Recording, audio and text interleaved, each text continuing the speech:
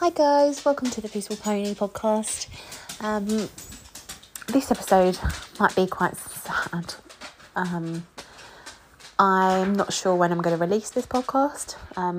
Today it is January the 7th, 2021. But I wanted to come on and make this particular episode and just put forward the message, which is Maggie's message. Now, I've spoken about Maggie quite a lot, and Maggie is my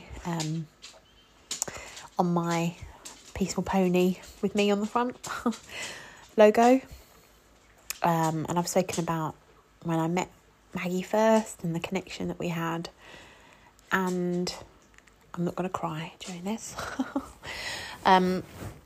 I've been working with Maggie since February 2020, but I've been loaning her, and the plan all the way along was that I would be buying Maggie, and the reason for that is I felt such protection over her.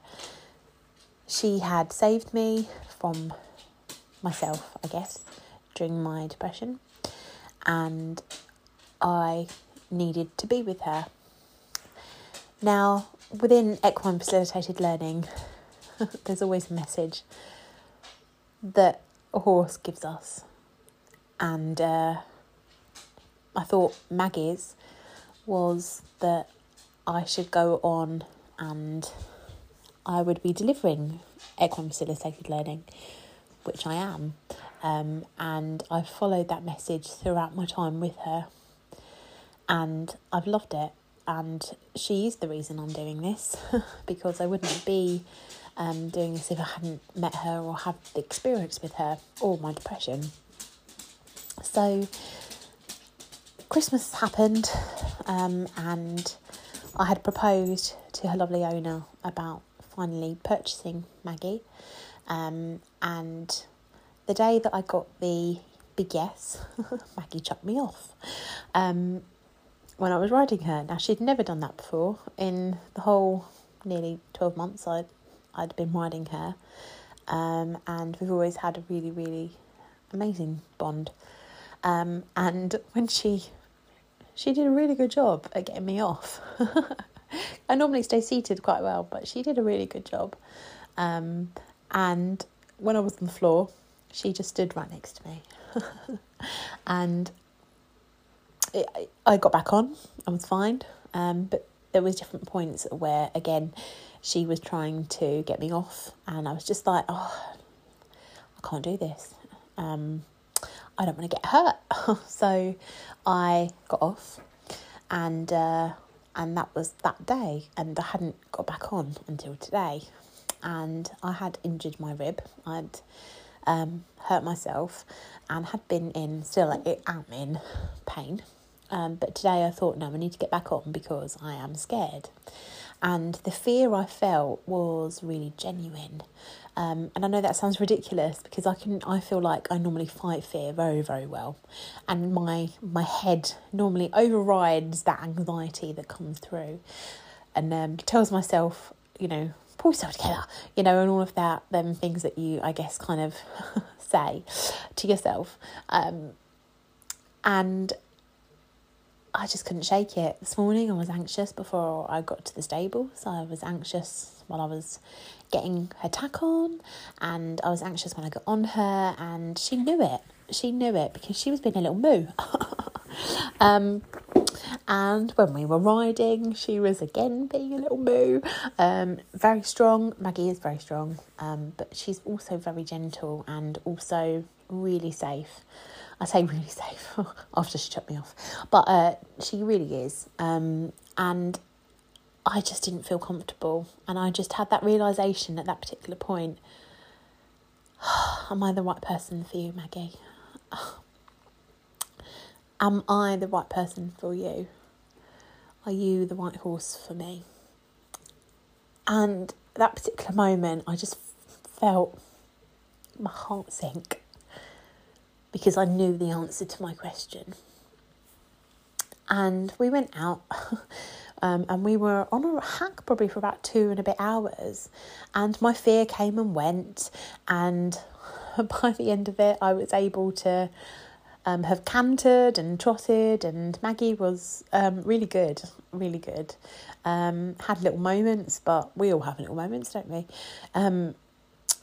But I just remember getting back to the yard and putting her away and doing everything I needed to do, and just feeling dread about what I needed to think about for the rest of the day, and what I was going to do. And I've got, I'm very lucky. I've got a very, very beautiful group of friends. And I text one of them who has had horses before, and we had a really good conversation about everything and the peaceful pony and the important bit.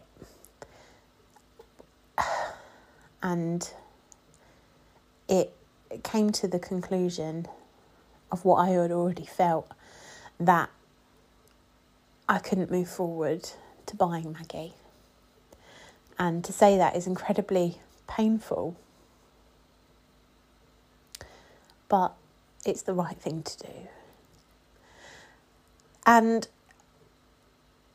I have got such a special connection with Maggie, and I've never had that before with a horse. And I truly feel that I was meant to have this connection with her. And I truly feel that this connection is meant to end as well.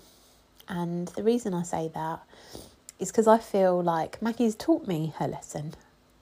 She's given me a message that, no, I had you and you had me, but this is it now. You've learned what you need to. Now bugger off. Go what you need to do, but leave me be. And yes, I've got so much to learn in terms of horsey things and all of that, definitely. But the message that I needed to get from Maggie has ended. And it was that I'm okay. And I can do what I need to do. I don't need Maggie. And I saved me. Maggie didn't save me. I saved me. So I didn't want this podcast to be emotional, but the realisation is that we all go through this process. And even though I am the facilitator, or the person is the facilitator, I guess, because that's the crux of this, is that we are all the facilitator of our lives. And when it comes to equine facilitated learning, we have an equine there trying to tell us things, but we are the facilitator and we take from that what we choose.